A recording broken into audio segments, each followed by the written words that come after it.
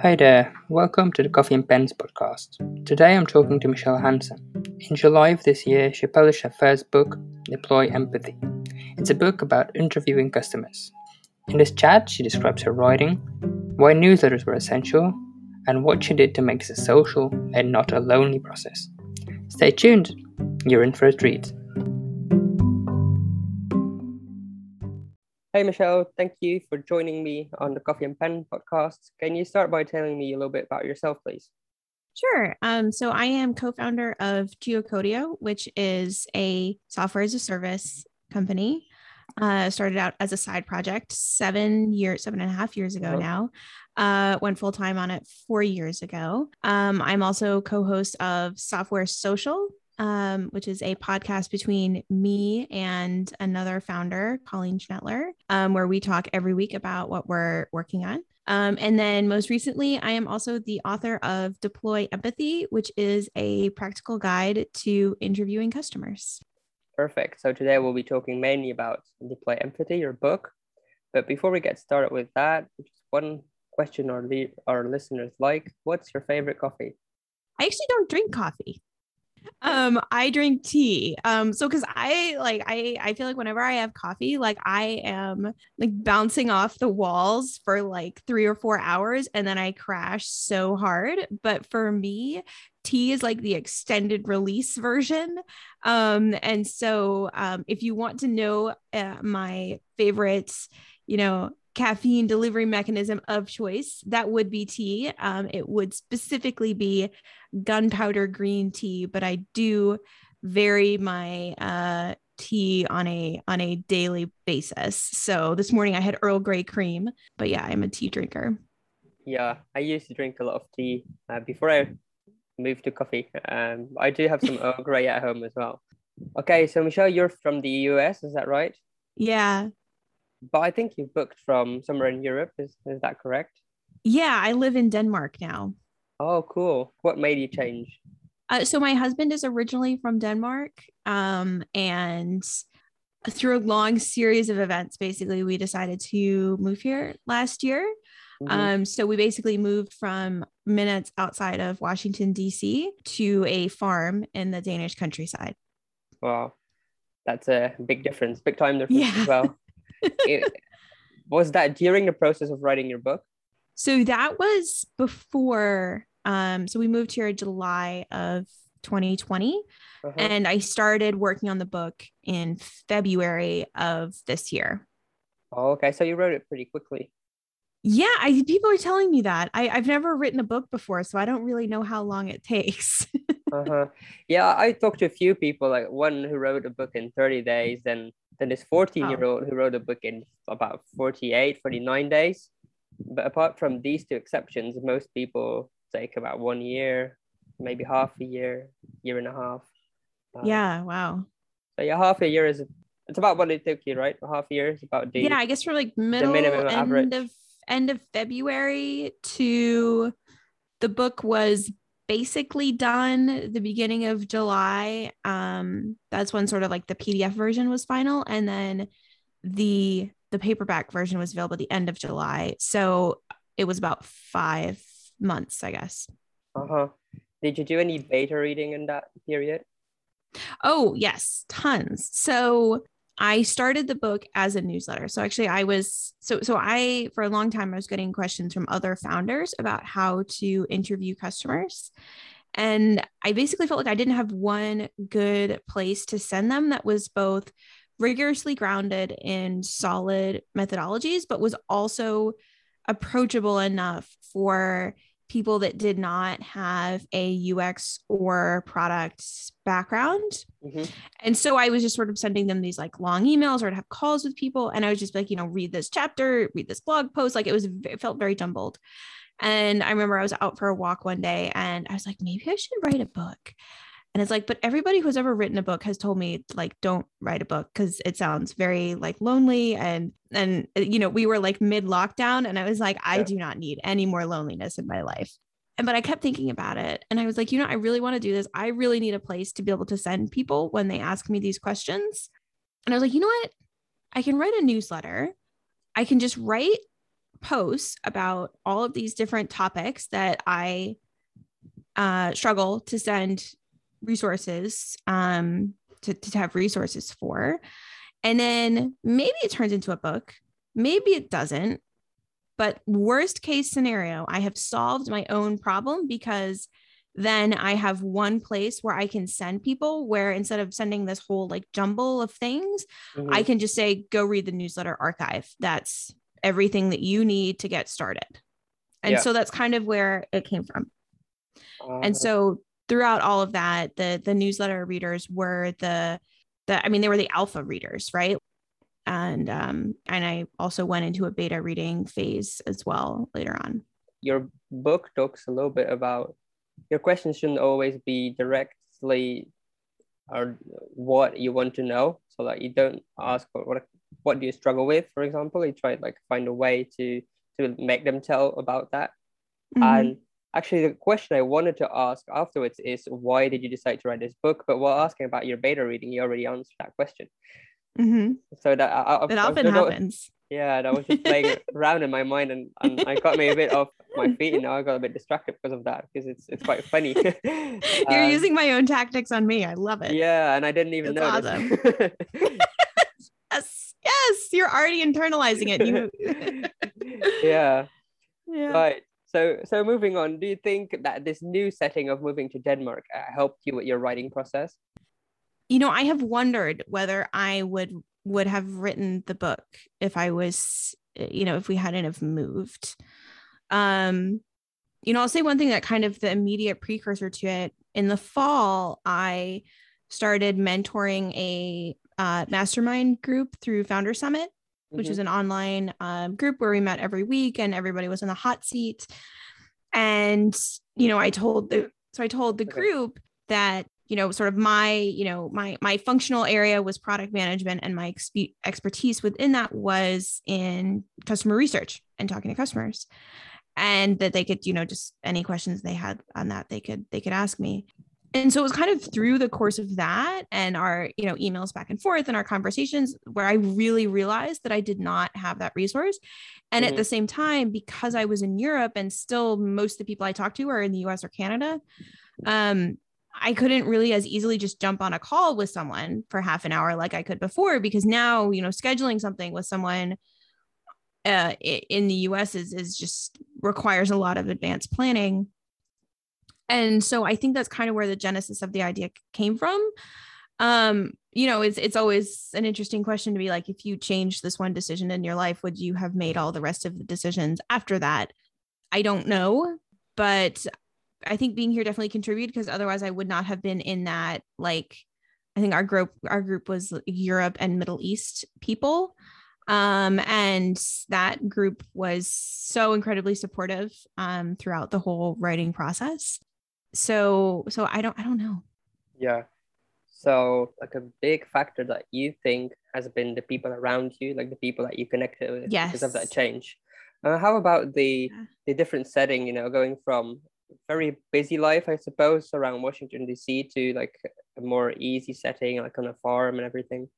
Yeah. I mean, I think being disconnected from my physical community was probably pretty important in that, because it made me seek out community in other ways. Like I had such a great support network of friends and family where we were before. I was super involved with our neighborhood. And I was very involved with volunteering, and even through COVID, was organizing things for the neighborhood. And so I think if I had still been there, I still would have been pouring that energy into that. And I don't know if I had still had those close ties, I don't know if I would have done things to seek out new community through online and through the community on Twitter. And I don't know if I would have started my podcast,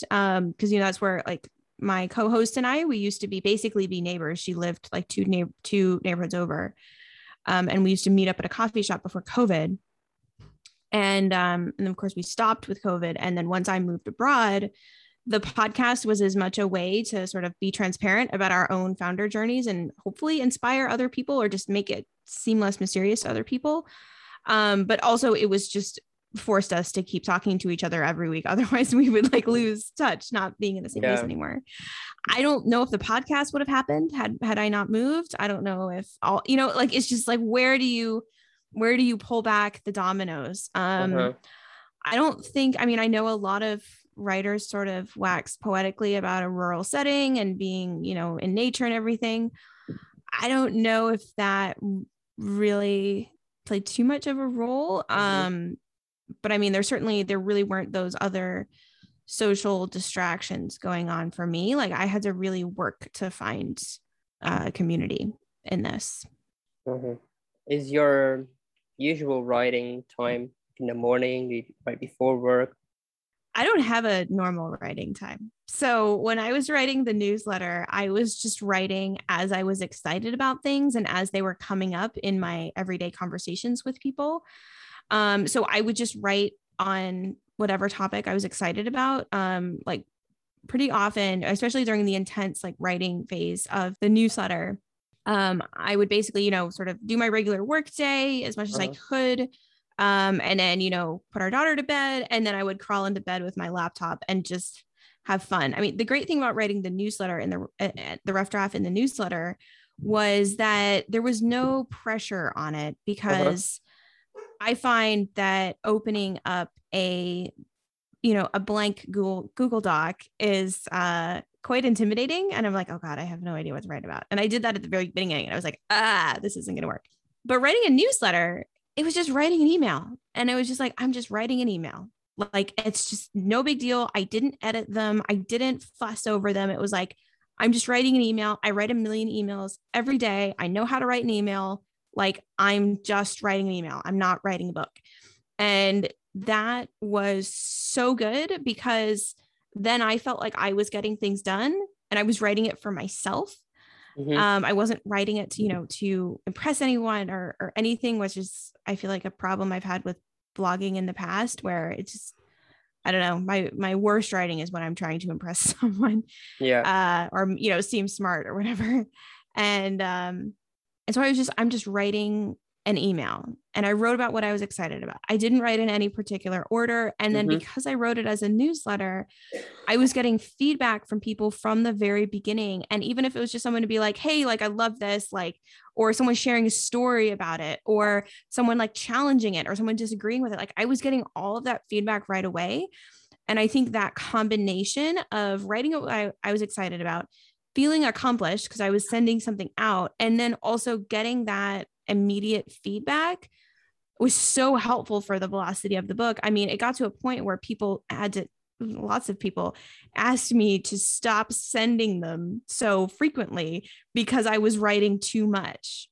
And I had to like scale it down, because there was a period of time where I sent like one every day for a couple of weeks, and people are like, I love this, but I have a pile of them in my inbox. Can you can you not? But that's great, because it means they want to read everything, right? Yes, if they were exactly. like reading one, and then the other day, okay, I'm busy, I'm not going to read it, I'll pick it up again like next week or something. That means they're like half and half interested. If they ask you to stop, it's because they want to read everything. It was a good signal. Yeah, exactly. Did you write an email about half the book, the entire book? I want to say like 60% of the book went out through email. So I remember when I felt like I was done, and I finally threw everything together in a Google Doc, and I even like printed it to PDF and like sent it to someone. And that was pretty surreal. Just like seeing it on someone's Kindle was like, oh my God, it's a book. Like, what? And at the beginning, I was very confident that it was like complete at that point. And then the more I worked on it, it was not complete. And then that's kind of when I took a break from it. I didn't write anything for like 2 or 3 weeks. And instead I spent that time interviewing people who had been reading the newsletter. So I ended up interviewing about 30 or more people who had been reading the newsletter. I also threw the compiled rough draft up on Help This Book, which is a platform from the writer of the Mom Test, who wrote a new book on writing helpful books that was really helpful, like getting so much feedback, because it wasn't just like, you know, people correcting like, you know, capitalization or whatever. Like it was like, hey, this really resonated, or this is confusing, or I love this bit, like, you know, this section doesn't really work, like this is super useful, like getting so much of that feedback from people. And so between the newsletter readers and people who had read the version on Help This Book, I interviewed 30 people. But during that time, because I was spending so much time interviewing them, I didn't really do, you know, the only sort of writing I did at that point was really taking notes on those calls. Okay, but everything of this, like from the newsletter to the break, happened between February and July. April. So the newsletter, and it was from end of February to like, I think I finished the newsletter in early April, but respecting people's desire to not have a pile of them in their inbox, I wrote a bunch of them and then I scheduled them out until the middle of May. But as far as I was concerned, I was done with the rough draft by like middle of April, I think. Okay. And then I got the book up on Help This Book in end of April. And then so it was really the beta reading period from like middle of April to end of May. And this is kind of when so I did the interviewing period and didn't really write much for a couple of weeks. And then kind of when middle of May came around, I started working on it more during work hours. And I feel like pretty much every week for like 6 weeks, I did a major surgical rewrite of the book. Like, and it was, that was the most tiring part of the entire process, I would say, because it was just every week I was like, no, this is a problem. This doesn't work. Where is this section going to work? Like, oh, I love this section, but like, is it not working? Like, and just massively rearranging things and just, yeah, I saw someone said at one point that, you know, edits are not minor cuts, they're surgery. And I was like, oof, I feel that. Like I was like rearranging the organs, you know?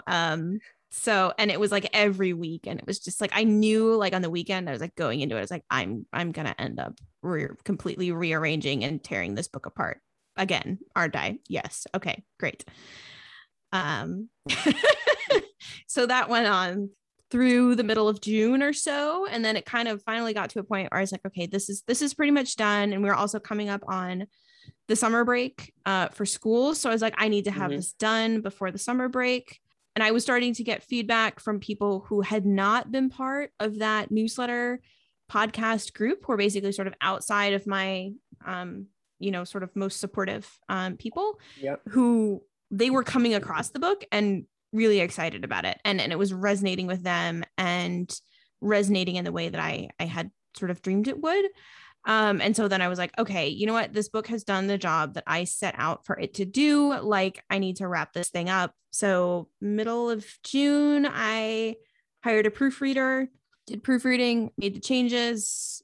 Then, so by early July, it was basically done. And then it took a couple weeks. I didn't have a cover. So it took a couple weeks to, kind of, I had to get ISBN numbers, like all of the sort of administrative stuff and all the details basically that weren't writing. The formatting, whatnot. And then the paperback was available at the end of July. Mm-hmm. So you mentioned that editing was the hardest part of the whole process. Yeah. It was, I think it's because like I would do those major edits and then I would think it had worked, or like I knew there was still some issues, but I was like, okay, that's not as bad as when I started this week. And then I would think about it and like, no, it's still bad. Like it still sucks. Like this is not working.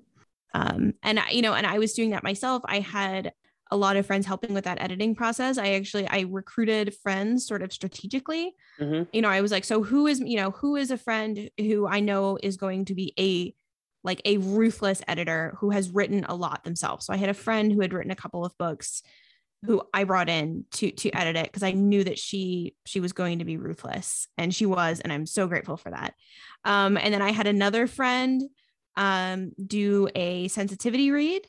There was somebody from the sort of community that emerged around this, who I had never met before. I've actually still never even like spoken to in, on video or anything, who ended up doing a ton of editing of the book, which was amazing. And I'm so grateful to him for that.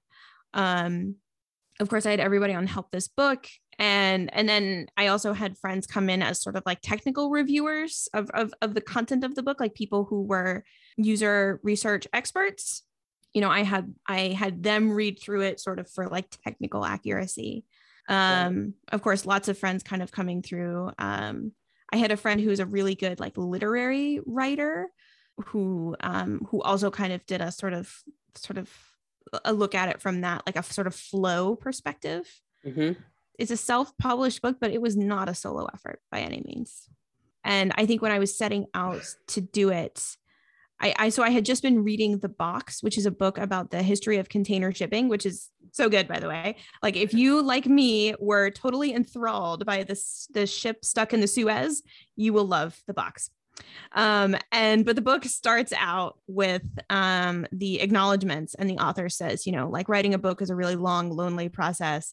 And I was like, oh man, like if I write a book, like it has to be a social process. Like it can't be lonely. I can't do this alone.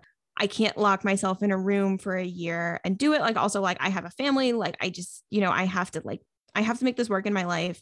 And so yeah, it was just a huge community emerged around it. And it is, pretty amazing. Yeah. Thank you, Michelle. I think many people need to hear that a book doesn't have to be a solo effort. It can be a social process. Yeah, I think that held me back from writing a book for a long time. Like I had sort of always had a dream of at some point writing a book. Like I used to say, like, there's a book in me somewhere. I just don't know what it is. Mm-hmm. But I think the fact that writers talk about how lonely it is, which is like, they're allowed to talk about that. Like I encourage people to talk about their experience. I don't want to say that they shouldn't. But for me, that made me not want to do it. Yeah. And then so deciding I am going to do it, but I'm going to do it on my own terms. And that was one of those things. I also intentionally didn't find a publisher because I talked to some people who had publishers and it didn't sound like the kind of experience I wanted. And so I was like, I'm going to do this, but it's going to be on my own terms. Like it's going to be a social process. It's going to be the one where I am in the driver's seat on this. Like I am in control of, how much it's marketed and how much time I spend on it. You can make those choices. Yeah, that's important. Is there anything that you would do differently if you wrote a second book? God, people have asked me like, what are you going to do for your next book? And I'm like, I I can't even think about a second book at this point. I honestly haven't thought about what I would do differently because I have not thought about writing a second book. Okay. That's fair enough. I feel like it's sort of like asking somebody with a newborn, like, whether they're thinking about their second child, and it's like, oh, like, hold on, I'm still barely getting any sleep from this one. Like, yeah, that hits home. Right. But more about your book, maybe this time about interviewing. You mentioned that for your book, you talked to about 30 people. How do you decide to evolve like the questions from the first person to the last person? Because I suppose you're not asking the same questions to all 30. So I kind of had a couple of questions that I wanted to ask, and then I kind of let the conversation go from there. Some of the things I say in my book is like that the questions you add, like you come in with on a script. Yes, you have things that you're trying to learn, but really what you're doing is you're priming someone to talk about a topic. You're showing them that you care about it and that they can be open with you about that. And then so the questions are sort of almost beside the point, because once you get them talking about something and they trust that you care and are listening and you're simply following up with what they're saying, yeah, you don't really need to ask them a whole ton of like questions. But so the questions I went into I believe the first one was, so what led you to sign up for the newsletter in the first place? And I was just trying to understand, like what are they trying to do? What do they think customer interviewing can do for them? I also wanted to hear about other practical books they had read that they really liked, that they felt were very practical and easy to run with, because it was very important to me that the book is as practical as possible. And this is partly for the reader experience and partly for my own experience of it, because like I run a company, I already have a full-time job. I actively do not want to be a consultant. I do not want people to hire me to do their customer research. First of all, I think it's very important that they do it themselves and they develop that empathy for their customers themselves. But also, I simply don't have time. And so if I wrote the book to be as practical and easy to apply as possible, then people wouldn't even need to talk to me to apply it, because they could just do it themselves. And so I really wanted to understand what are other books that they felt like did a good job of teaching them something. And then they could run with it without a ton of extra direction. So that was really interesting. And that was really helpful in how I structured the book and how I thought about different pieces of it, to understand, how they like to learn. But from that first question of, what led you to do this anyway? And I would sort of ask them, have you, sort of bearing in mind that most people have told me that they have a pile of these in their inbox, and that's totally fine. Like, have you been able to apply any of the concepts in your work or in your personal life? Can you just kind of sort of just walk me through, have you been able to use it at all? And if I had heard from people, no, I haven't been able to use it, that's kind of a red flag. But then usually people would have at least one, if not a lot of different ways they were applying it. And it was so interesting. It was everything from product managers to people starting their own SaaS to consultants who are business advisors, this whole copywriters, all these types of readers that I had not even considered when I started writing. Because when I started writing, I thought I was writing for developers and makers. That was the original subtitle was A Practical Guide to Talking to Customers for Developers and Makers, which is quite a mouthful. But I thought I was really speaking for this sort of, this indie hacker kind of crowd. Yeah. And then it turned out it was technical writers, copywriters, advisors, this whole, product leaders, this whole range of people had a need for a book like this. Yeah. And so it really guided the development of the book. And it was it was also maybe my favorite part of the entire writing process, to hear how the book had helped people. And it wasn't even really a book yet. And to have people say please make it a book. I want to buy this for my team. When is it going to be a book? When can I buy it? That was so validating. And I think at that point when I was going, I didn't know it, but I was sort of going into the sort of, in software, we talk about the trough of sorrow. I was going into the equivalent of the writer's trough of sorrow with all of that editing and having their voices in my head so fresh, and still talking to them and, writing something and then giving them feedback on it after I had changed something based on what they had talked about. That really kept me going through that difficult part, having their voices in my head from our conversations, and then also continuing the conversation with them as well. So there was a lot of encouragement from these conversations as well. Yeah. And that's something that sometimes people are afraid when they interview their customers that the people are just going to complain at them. But I find that usually people are so enthusiastic and they're so they feel so honored that someone took the time to understand what they're trying to do, that they are really appreciative. And it's such a nice antidote to doing customer support and someone being like, this thing is broken, it's down, I hate this, everything is terrible, everything is on fire. Having someone be like, before your product, this took us weeks and it was so expensive, and now we do it in 15 minutes and I'm so grateful. That keeps you going. And so for me, during the writing process, that really kept me going. Yeah, I've noticed from these podcasts as well that the hard part about the podcast is not to get your guests talking, because people love talking about their books, right? Yeah, I wanted to ask if there's anything in particular of advice that you would love to give authors about interviewing. Oh, so I would say that it's not just the questions you ask, it's how you ask them is so important, and making the other person feel comfortable. Mm-hmm. And maybe the most important question that you can ask is a question that actually sounds like you're closing the interview, which I always schedule for halfway through the time I have allotted, which is, thank you so much for taking the time to talk to me today. I've learned so much from you. Is there anything else you think I should know? And letting it hang until it's uncomfortable and letting the other person fill the silence. And this is actually something I learned from someone who used to work for Terry Gross, who is in the US an NPR news show host. She hosts an interview show. Okay. And I was at a talk by someone who used to be a producer for her.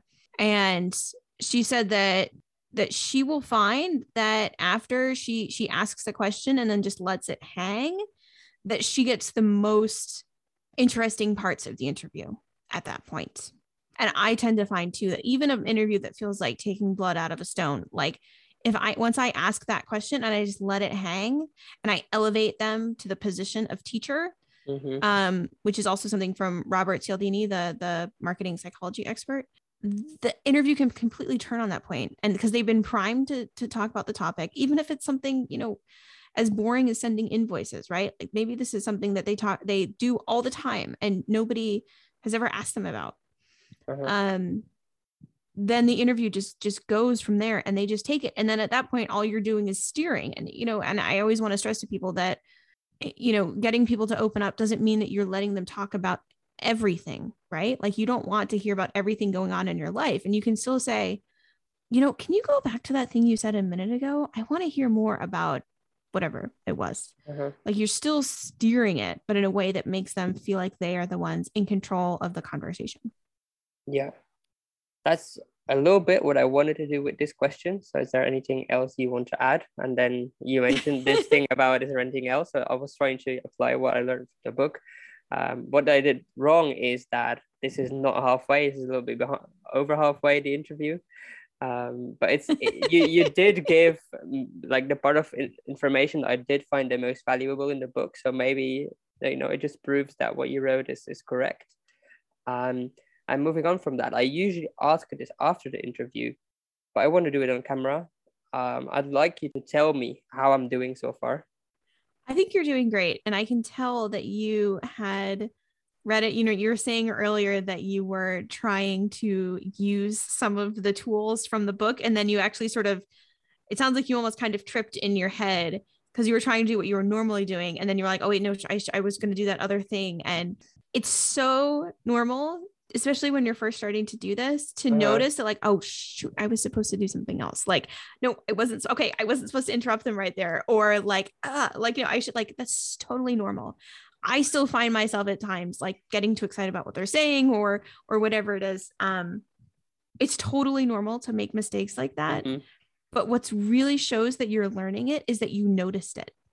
That is what you should hold on to from that you noticed it, because then that you noticed it the next time, it will be easier. Yeah, I noticed that I still give too many options instead of like asking the question and stop. Prompt. Shouldn't do that. Let's finish with a few questions about writing. Okay. So what would be your tips about writing for a first-time author? It's so funny because I don't know if I feel qualified to give other people writing advice because I've only written one book. I mean, for me, I think one of the most valuable pieces of writing advice that I received was from Joel Hooks, who said, just write it. Just write it for yourself. Don't edit it before you send it out. Don't send it to anyone first. Like, just get it out there, get it in front of people, get it out there earlier than you think you should. But write it for yourself, write what feels right to you. Like, I think there's a difference between, sending out the newsletter and sending it out to people versus like sending it out to, each chapter to a couple of friends as I go, because I feel like that is sort of more feels like judgment, even though it's helpful or like criticism. But like sending it out in the newsletter was like, people were like excited for it in a very different way. And they weren't in an editorial role. They were as sort of like along for the journey, which is a very different dynamic. Yeah. And I think that was so valuable because when I have written before, I just felt so self-conscious and I was trying to just make everything perfect before I open it up. And I was afraid if it wasn't perfect, then, nobody would read it. But you know what? Spoiler alert, nobody read it anyway. It wasn't until I started writing in public that people really started reading what I was writing. I mean, it still surprises me that people are reading what I wrote. Like from so many years of blog posts that I, sweated over for a month and then landed with an absolute thud. Mm-hmm. To have people be excited about what I wrote is just, it's kind of befuddling to me still. There's something important there, I think. That's momentum. So people get excited because there's momentum. It's not just one blog post and there it stops. It's like one newsletter after another. And for me too, like it was like I was getting that sense of accomplishment every day or every other day, and I was getting that feedback from people, and that encouraged me to keep going when I wrote something. Even if one person replied out of the, I don't know, in the beginning it was maybe like 20 or 30 people in the newsletter, like one person replied, it was like, okay, like that hit, that was good. Or like I would write something and I wouldn't hear anything, but then I would get a flurry of signups. So I knew that people were forwarding it to their friends. Like getting those little dopamine hits was so, so helpful. I would not have written the book. I don't think I ever would have finished it if I had just opened a Google Doc and just tried to bang it out and forced myself to be at the computer for 45 minutes at 6 a.m. every morning. Like that just would not have worked for me. Okay, final question then. What is your secret? My secret is people.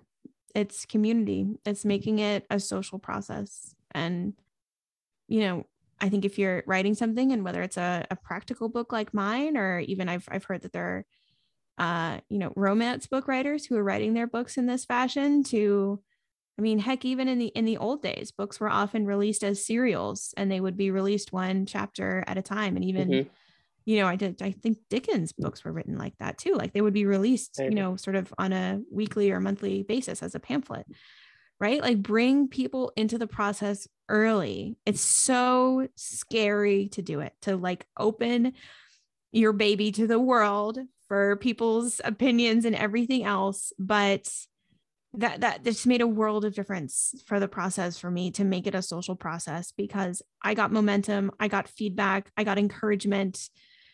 And I think it made marketing the book easier too, because when I put it on Product Hunt a couple of weeks ago, to my huge surprise, it was number one on Product Hunt, and people pay consultants thousands of dollars to be number one on Product Hunt. And it's like, I'm not anybody. Like I'm not a blue check mark on Twitter. Like people don't really know who I am. Like to have my book go to that point, and to have people all over the world lifting it up at that point was amazing. And that never would have happened had I just written this book in a Google Doc, made a PDF, just if that had been the first time the world had seen my book, like that would not have happened. But everybody was a part of the process and wanted to bring it to the world too. And it just, it really made a difference.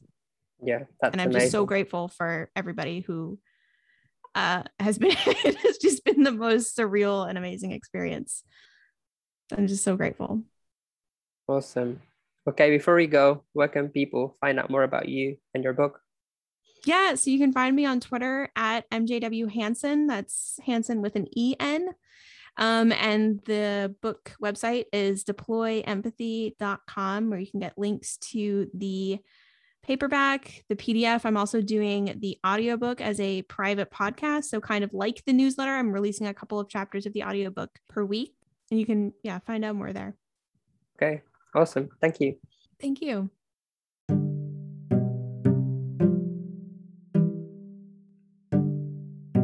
Alright, this was Michelle Hansen from Deploy Empathy. I hope you picked up a thing or two about interviewing customers and potential readers of your book. If you want to learn more about this topic, also listen to the 4th episode with April Dunfoot, or of course, buy Deploy Empathy.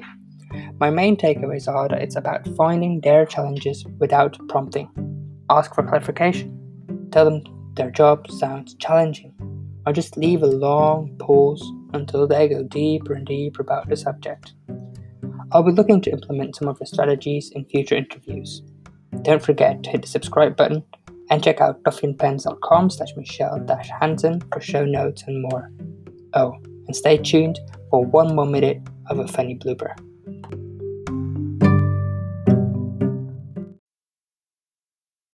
I felt it was a bit of a stare off at some points at the end, because I know you wait for people to reply, and I was trying to reply that. I was waiting for you to reply, and it's just like, who's going to reply first?